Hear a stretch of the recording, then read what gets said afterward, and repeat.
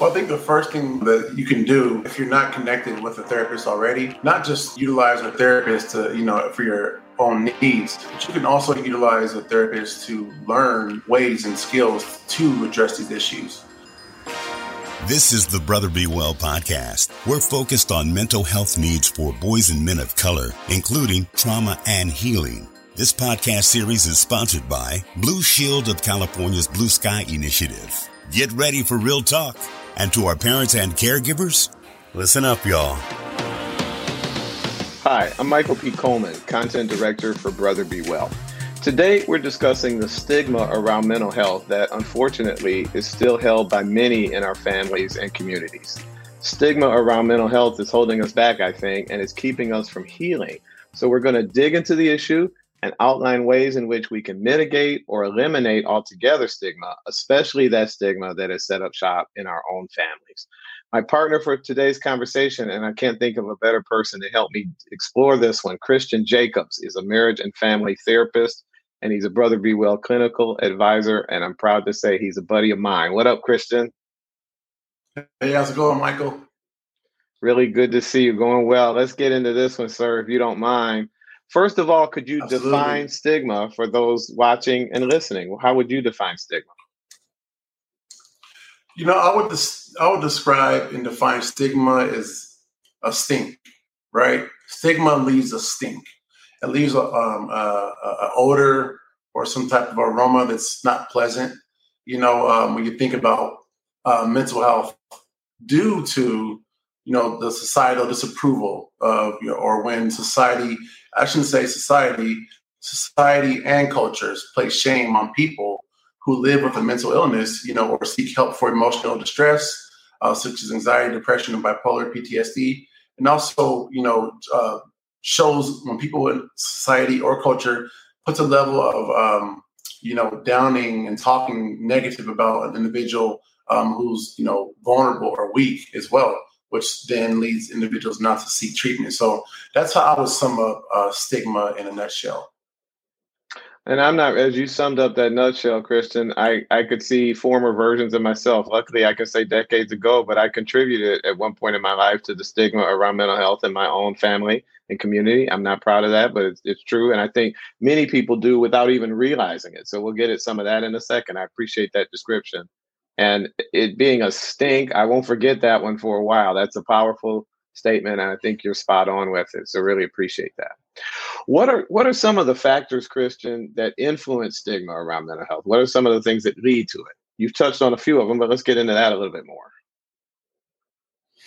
Yeah, I think when you talk about community and family and culture, I think the first thing is that culture community bias.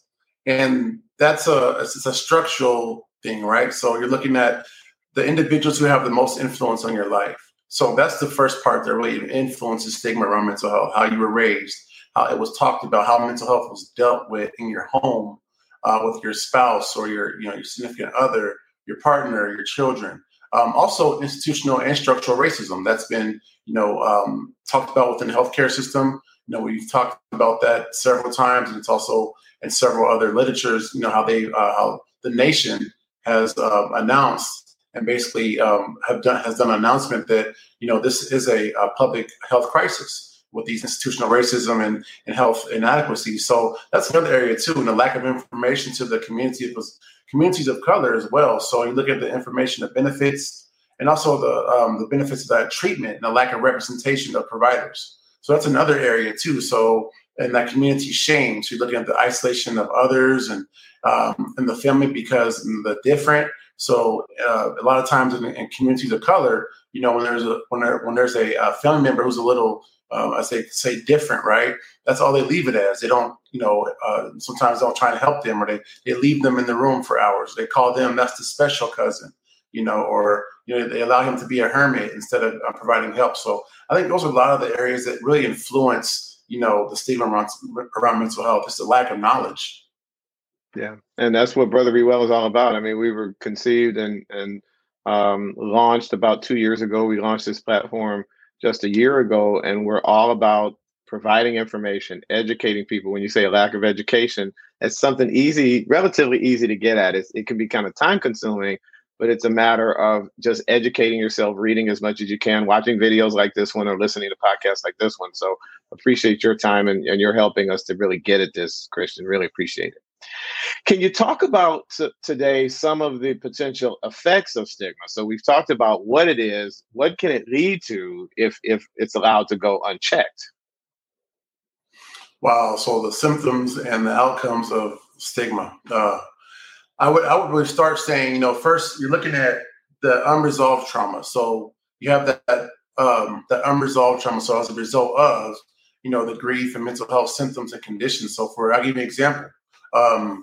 At a young age, maybe a child could have been showing signs of autism, right? At that young age, at 5 years old, 6, 7 years old, or ADHD or bipolar, in terms of maybe being a little older in adolescent years at 15. But however, they're isolating themselves. They're doing certain things that a parent is like overlooking. They're not seeing these things. So, having problems in school and due to the stigma and shame, right? A family member, parents, kind of avoids getting them help and tries to either fix it on their own, or guess what? We see a lot of times they avoid it altogether. They call them the special child, or that child is he's learning, he's a little bit slower. He's slow, or those type of terms that are used in the house. Symptoms actually looking at or actually exacerbated, and the youth suffers more throughout his life. That's another outcome, right, of stigma. So as a result of the parent not acting, sometimes they don't even know, but as a result, they don't act on the mental health.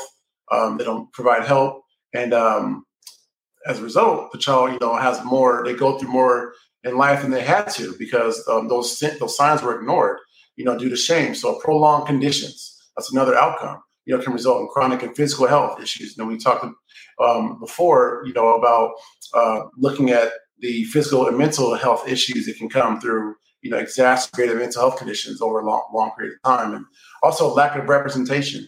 That's a big one.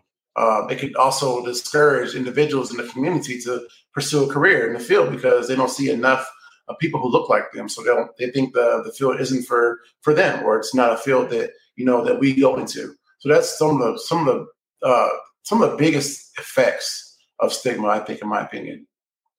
I got to tell you two things there before we go into the next question, Christian. You being here is eliminating some of that stigma. I remember when I met you just a couple of years ago, and we at Brother Be Well, even in launching this platform, we sometimes have to work quite hard and aren't always successful in finding people of color. And then this is Brother Be Well, so ideally men of color who are well-versed on a number of issues and topics that we wanted to talk about. So I remember learning of you, and I hope I didn't come across too aggressively. I said, we got to have that guy on this platform. So I really want to thank you for your contributions to this platform. Oh, it's been a blast. I've been enjoying it, and you're absolutely right. The recruitment and the retention of finding Black male therapists is really difficult in that representation field. And it matters. And before we go on, I also want to mention you talked about within families and how the terms we use for that, the uncle, the different child, and all of that, and the conversations. And we'll get into this in just a minute. But I can't overstate. I really can't overstate how important it is to watch what you say to and in front of children. You're a marriage and family therapist. I know I'm preaching to the choir here. I remember being a kid and listening to, overhearing really, they didn't know I was listening, but a conversation between my mother and grandmother about mental health and therapy. And it was described, I'm not beating up on them, but they didn't know, they didn't have the information. It was described in such a disparaging way that when I found myself, when I realized I needed to take that step and seek out a talk therapist, that tape in the back of my head played, well, your mother said this and your grandmother said this. And of course, children believe adults, so we trust what they say, right? It didn't occur to me that they were wrong, that they told me that, and so I believed it to be true. And that was quite a hurdle I had to get over before I ever wound up in a therapist's office. So for parents and caregivers, just please, please, please be careful of what you say to and around children because they hear every word you say. Would you agree with me, Christian? Absolutely. And I think that's a good example of how a condition can be exacerbated and prolonged, right? Because it took you longer, to really work through the the things you've heard, that tape playing in the background, right? So you have to unlearn, right, that, and then you have to relearn some of the healthy things, some of the healthy behaviors. Yeah, without a doubt, without a doubt. Tell us about ideally in our families. We're talking about families right now. So those families should be our primary support system, right? With regard to a number of issues. When talking about mental health, in the context of stigma having set up shop in families and communities, that's what we're talking about. It seems to me at times it's the enemy from within that we're talking about. And I don't personally think, and feel free to tell me if you think this is too much to stretch. You know me, Christian, sometimes I connect the dots that don't need to be connected. So tell me if I'm wrong on this one. But I don't think stopping stigma around mental health, I think stopping stigma rather around mental health, or at least mitigating stigma, could be considered a form of suicide prevention. We know that young people, particularly, but all people, are committing suicide in part due to the stigma around mental health and depression that sets up when society or loved ones or family tell them, give them those negative messages that they internalize about their own mental health condition. Do you think I'm right about that? Want to talk about that a little bit? Am I way out in left field, so to speak, on that one? No, you're right on. You're right on with it. And, a lot of individuals, when they do commit suicide, they do feel a level of hopelessness, right? So they feel a few things. They feel that no one understands them. They don't know where they're coming from. And it goes back to the family. If I go to my family, they'll make fun of me. They already have made fun of me. They're not supportive, and they don't understand my situation. So I would agree, they've been punished and made fun of, due to these conditions. And the very ones who love them or say they love them make them feel bad due to a lack of knowledge and not knowing the signs. So those are the main things that kind of come into play. So, understanding mental health and destigmatizing it is a form of, preventive measures for suicide. And, shame is also the leading cause of why, people commit suicide. They don't, and pride, right? Pride and ego. In certain cultures, you don't talk about it, so you're looking at several reasons why they could be shameful about bringing it up. And they figure, well, you know what, I'll just suffer in silence and then, and deal with, my decision. They're making a permanent decision for a temporary situation.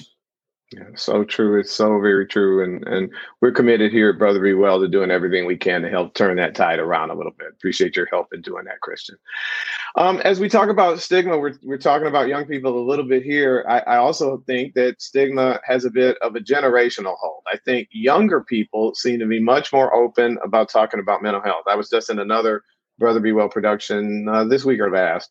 And I was pleasantly surprised, but nonetheless shocked at the transparency and candor and the willingness for these young people to just talk about things that when I was their age, we never would have spoken of in public. We never, kids back in my day were never gonna, and I sound like that old guy, right? Back in my day, but back when I was a kid, we just wouldn't have sat in front of a group of peers and said, you know what, I feel like I'm really depressed. I'm quite sad. This happened to me and I'm stuck. And I'm talking to my therapist about it. I think younger people are just really much more open than older folks are. Would you agree with me there, Christian? Oh, yeah. And that gender, in that generation, you're talking about gender and ethnicity. So not only is it, changing generationally between ages, but also with ethnicities and, genders, you have men talking about their emotions and feelings. And, same here. I was in a production recently this week, and, it was a group of men, of different ages and youth. And they're all, eloquently talking about mental health, not just, being novice at it, but they're able to really express their feelings and, talk about some vulnerable situations and things. So, I would say generation is changing. And once again, we're back to media, right?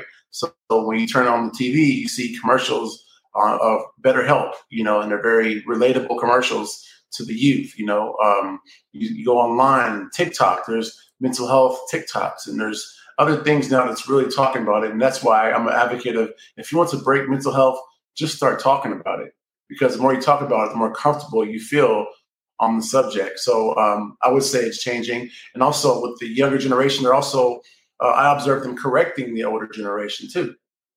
So I also see them, correcting them on certain terms that are being used that may not be accepted anymore, and certain terms that may be derogatory. So I see that as well in the millennials and Gen X and Gen Z, all the different new generations that are kind of correcting their elders in a respectful way. That's really, really exciting to hear, Christian. And before I let you get out of here, I plan to ask you about that. How tips for young people to correct those patterns within their families. We'll get to that one in a second. I can't wait to talk about that. Let's though, we're getting at eliminating stigma. We've talked about stigma a lot. We realize you've helped us understand what it is, what it can do, how it can set up shop, the long-term ramifications for allowing stigma to go unchecked. We know we got to get rid of it, and the $65,000 question, so to speak, is how do we do that? How do we get rid of stigma? I kind of see it as as a muscle, right? You have to work it out. You have to utilize it, and you have to start early. And that's what I say with with families and parents and caregivers who may be listening is you want to start early, right? And with your family. And have discussions around talking about your feelings. And if you haven't gotten started early, you can start now. Having those discussions, having family meetings, once a week, having check-ins or text check-ins, having a color temperature checks. There's a color meter. Red is angry. Blue is happy, and or it could be depressed. Having text check-ins with your family. How are you feeling right now? Just send me a color. Versus having to express their feelings. There's little things you can do like that in terms of eliminating the discussion. Also getting involved in the community, and volunteering your children and parents too at mental health program facilities, who are looking for advocates. There's several programs that are always going on, in events. And so it's so really getting involved that way so they can see that, things can be organized and these people are human. They're just like you, and they're just dealing with another medical condition. Also, reading and the education part is very important, and knowing the signs, and also know what to do when and if you think a family member may be experiencing those mental health conditions too, and how to act towards them. There's several youth books from ages, reading books from 0 all the way up, about or children's books on mental health, expressing your feelings. Having a feelings chart in your home is good for children too, where they can point to how they're feeling if they don't have the words to verbalize. So now you're talking about social emotional learning, SEL learning in that capacity. And also, last I would say really is really pointing out some of those old myths that were taught by your parents. That's the big one for the caregivers. That's going to take some work for you to sit down as a parent and really think back about what were some of the things I learned about, calling someone special or calling someone, these terms, or ignoring the signs, or sweeping things under the rug, right? Or that's not none of my business, or that's their business over there. Some of these concepts and nuances and preconceived notions that were taught in your family, really sitting back and figure out what those are, and maybe cleaning them up and explaining how they are inaccurate to your children, so they don't repeat that same pattern of behavior. That's a powerful set of tips, Christian. And for me, part of my own journey, I touched on it earlier, so I'll just wrap that story up. What I overheard between my mother and grandmother upon hearing that my uncle, my mother's brother, had been to therapy. He had gone through a really contentious, very bitter divorce, and he just shared, I'm in therapy. It's very hard for me, and even fear of losing custody of his children, and then the dissolution of that marriage. It was just very hard for him. And what I heard was my mother and grandmother laughing, and the comment that stuck in my head, and it took a lot of work. You just said, do the work. It took me a long time to unlearn this statement. Only crazy people go to therapy. And as a young kid, I believed that. So then when I got stuck and someone I care about quite a lot suggested therapy, initially there was this block. I can't go to therapy because I'm going to be called crazy. And I know I'm not crazy. So, everybody that goes to a therapist is crazy. But luckily, even back in the day, I had an uncle, my Uncle Fred, who said right in the moment, he said, you're crazy if you know you need help and you don't seek help. To me, that's crazy. So he kind of redefined crazy for me. And thanks to my Uncle Fred, who was long gone by the time I wound up in a therapist's office, I played that tape back to kind of counter the effects of the earlier one. I love what you said, Christian, do the work. And I also loved, I got a little chill when you said, start early. And if you didn't start early, start now. That's a powerful statement. Absolutely. The brain's always developing in the youth. The brains develop up to in their 20s. So it's never too late to start new patterns and start that new way of operating in a family. No, it's so powerful. Thanks for walking us through that, Christian. You've outlined a few tips that are excellent, I think. And I was taking some notes as you went along. Before I let you get away, I want to dig just a little bit deeper. And we were talking earlier about, you said you perceive youth correcting adults, and that's exactly where I want to go before we wind up. I think for some young people, it's a bit of a challenge to be the change agent, so to speak, in their own family. Telling your parents or an older caregiver,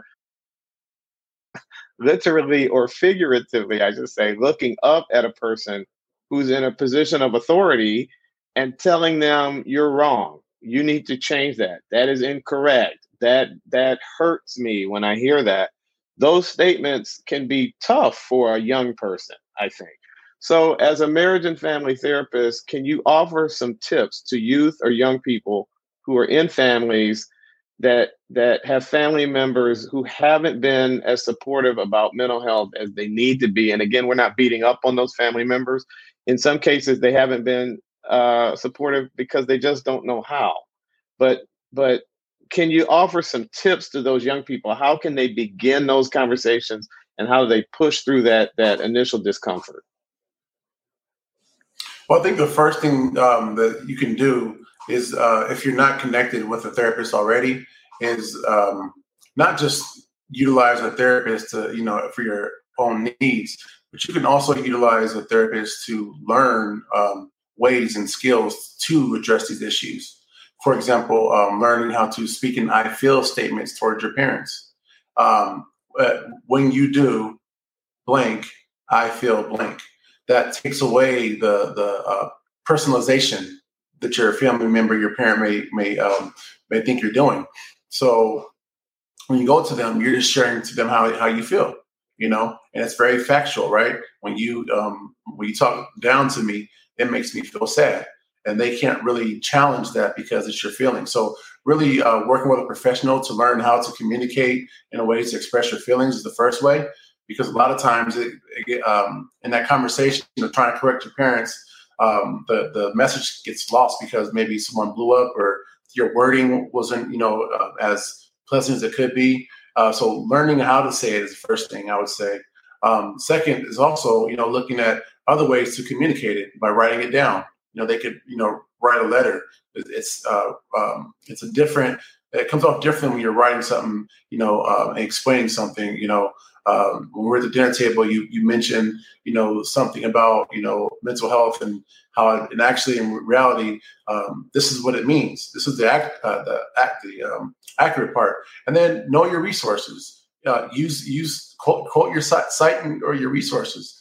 Say where you got it from. Say, the association, the psychological association says this. The internet is everywhere. So have a backup. Have your sources. So where if they challenge you, you're already educated in your area, and you can talk about it in that way.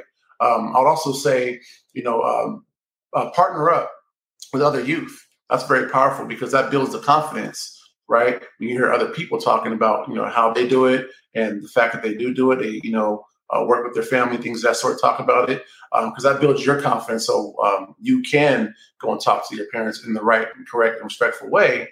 And on top of that, be accurate and knowledgeable in it too. So those are some things I would say where I would start if you wanted to bring that up with your parents and start destigmatizing that conversation. I didn't really realize until you got into the answer to that question, Christian. That was a former younger version of Michael P. Coleman that drafted that question, because I was not the youth who knew how to broach the topic. So I was the more explosive. What are you doing? And it probably playing it back in my head. There were some reasons why it wasn't received in quite the right way. So I appreciate you walking through some action steps. Those are some powerful action steps and things that are easy to do. Citing sources is something that I live by. So that's a great idea if you're going to be in a potentially contentious conversation. This isn't so much, this is me. I love the feeling stuff too, but this isn't just me. NAMI says this, or whatever your source is. This is what I read here. And then it's harder to refute that if you're on the other side of that conversation. Great set of tips, Christian. Absolutely. Really want to thank you, sir, for this conversation. I feel like I'm saying that all the time. So much of the work that we do at Brother Be Well would not be possible without people like you, but specifically this conversation wouldn't have been what it was without you, sir. Christian Jacobs, marriage and family therapist, and Brother Be Well clinical advisor. Thank you very much, Christian. Thanks for having me, Michael. It's really been a pleasure. It's been great. We'll talk to you next time, man. And I want to thank you for listening in to this particular podcast or video. Before we get into sponsorship of that, I want to give out a resource. We talked about suicide a little bit earlier, so I want to give this number out. It's the National Suicide Prevention Lifeline. That number is 800-273-TALK or 800-273-8255. There's someone on the other end of that line. If you feel like you need a little help there and you'd like to talk to someone, they're available 24 hours a day, 7 days a week.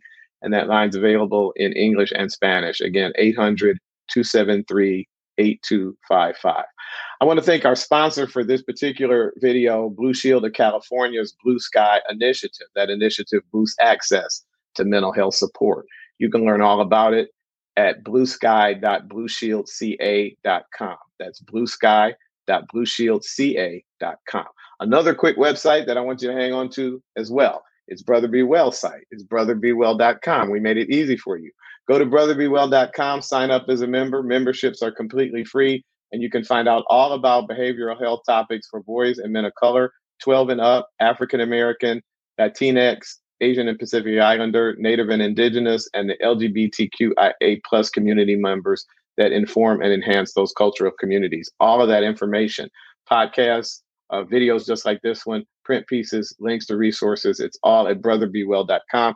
You can sign up as a member. Right now, memberships are free, so you can be our newest member at brotherbewell.com, and we love it when we get new members. And then while you're there, sign up for our blog as well. Give us your email address, and 2 or 3 times a week, you'll get notifications in your inbox when videos or podcasts just like this one go live. So take care of all that, if you would, at brotherbewell.com. My name, Michael P. Coleman. I'm content director for Brother Be Well, and I don't want you to feel like I'm giving you a ton of homework, but one more thing, if you could do it for us, we'd be really happy. Take great care of yourself, and everything we're doing is designed to try to help you do that. Once you get that down, reach out to somebody that's struggling and help take care of them too. The world will be a better place. I want to thank you for your time. Thank you for your attention. We'll see you next time. Bye-bye.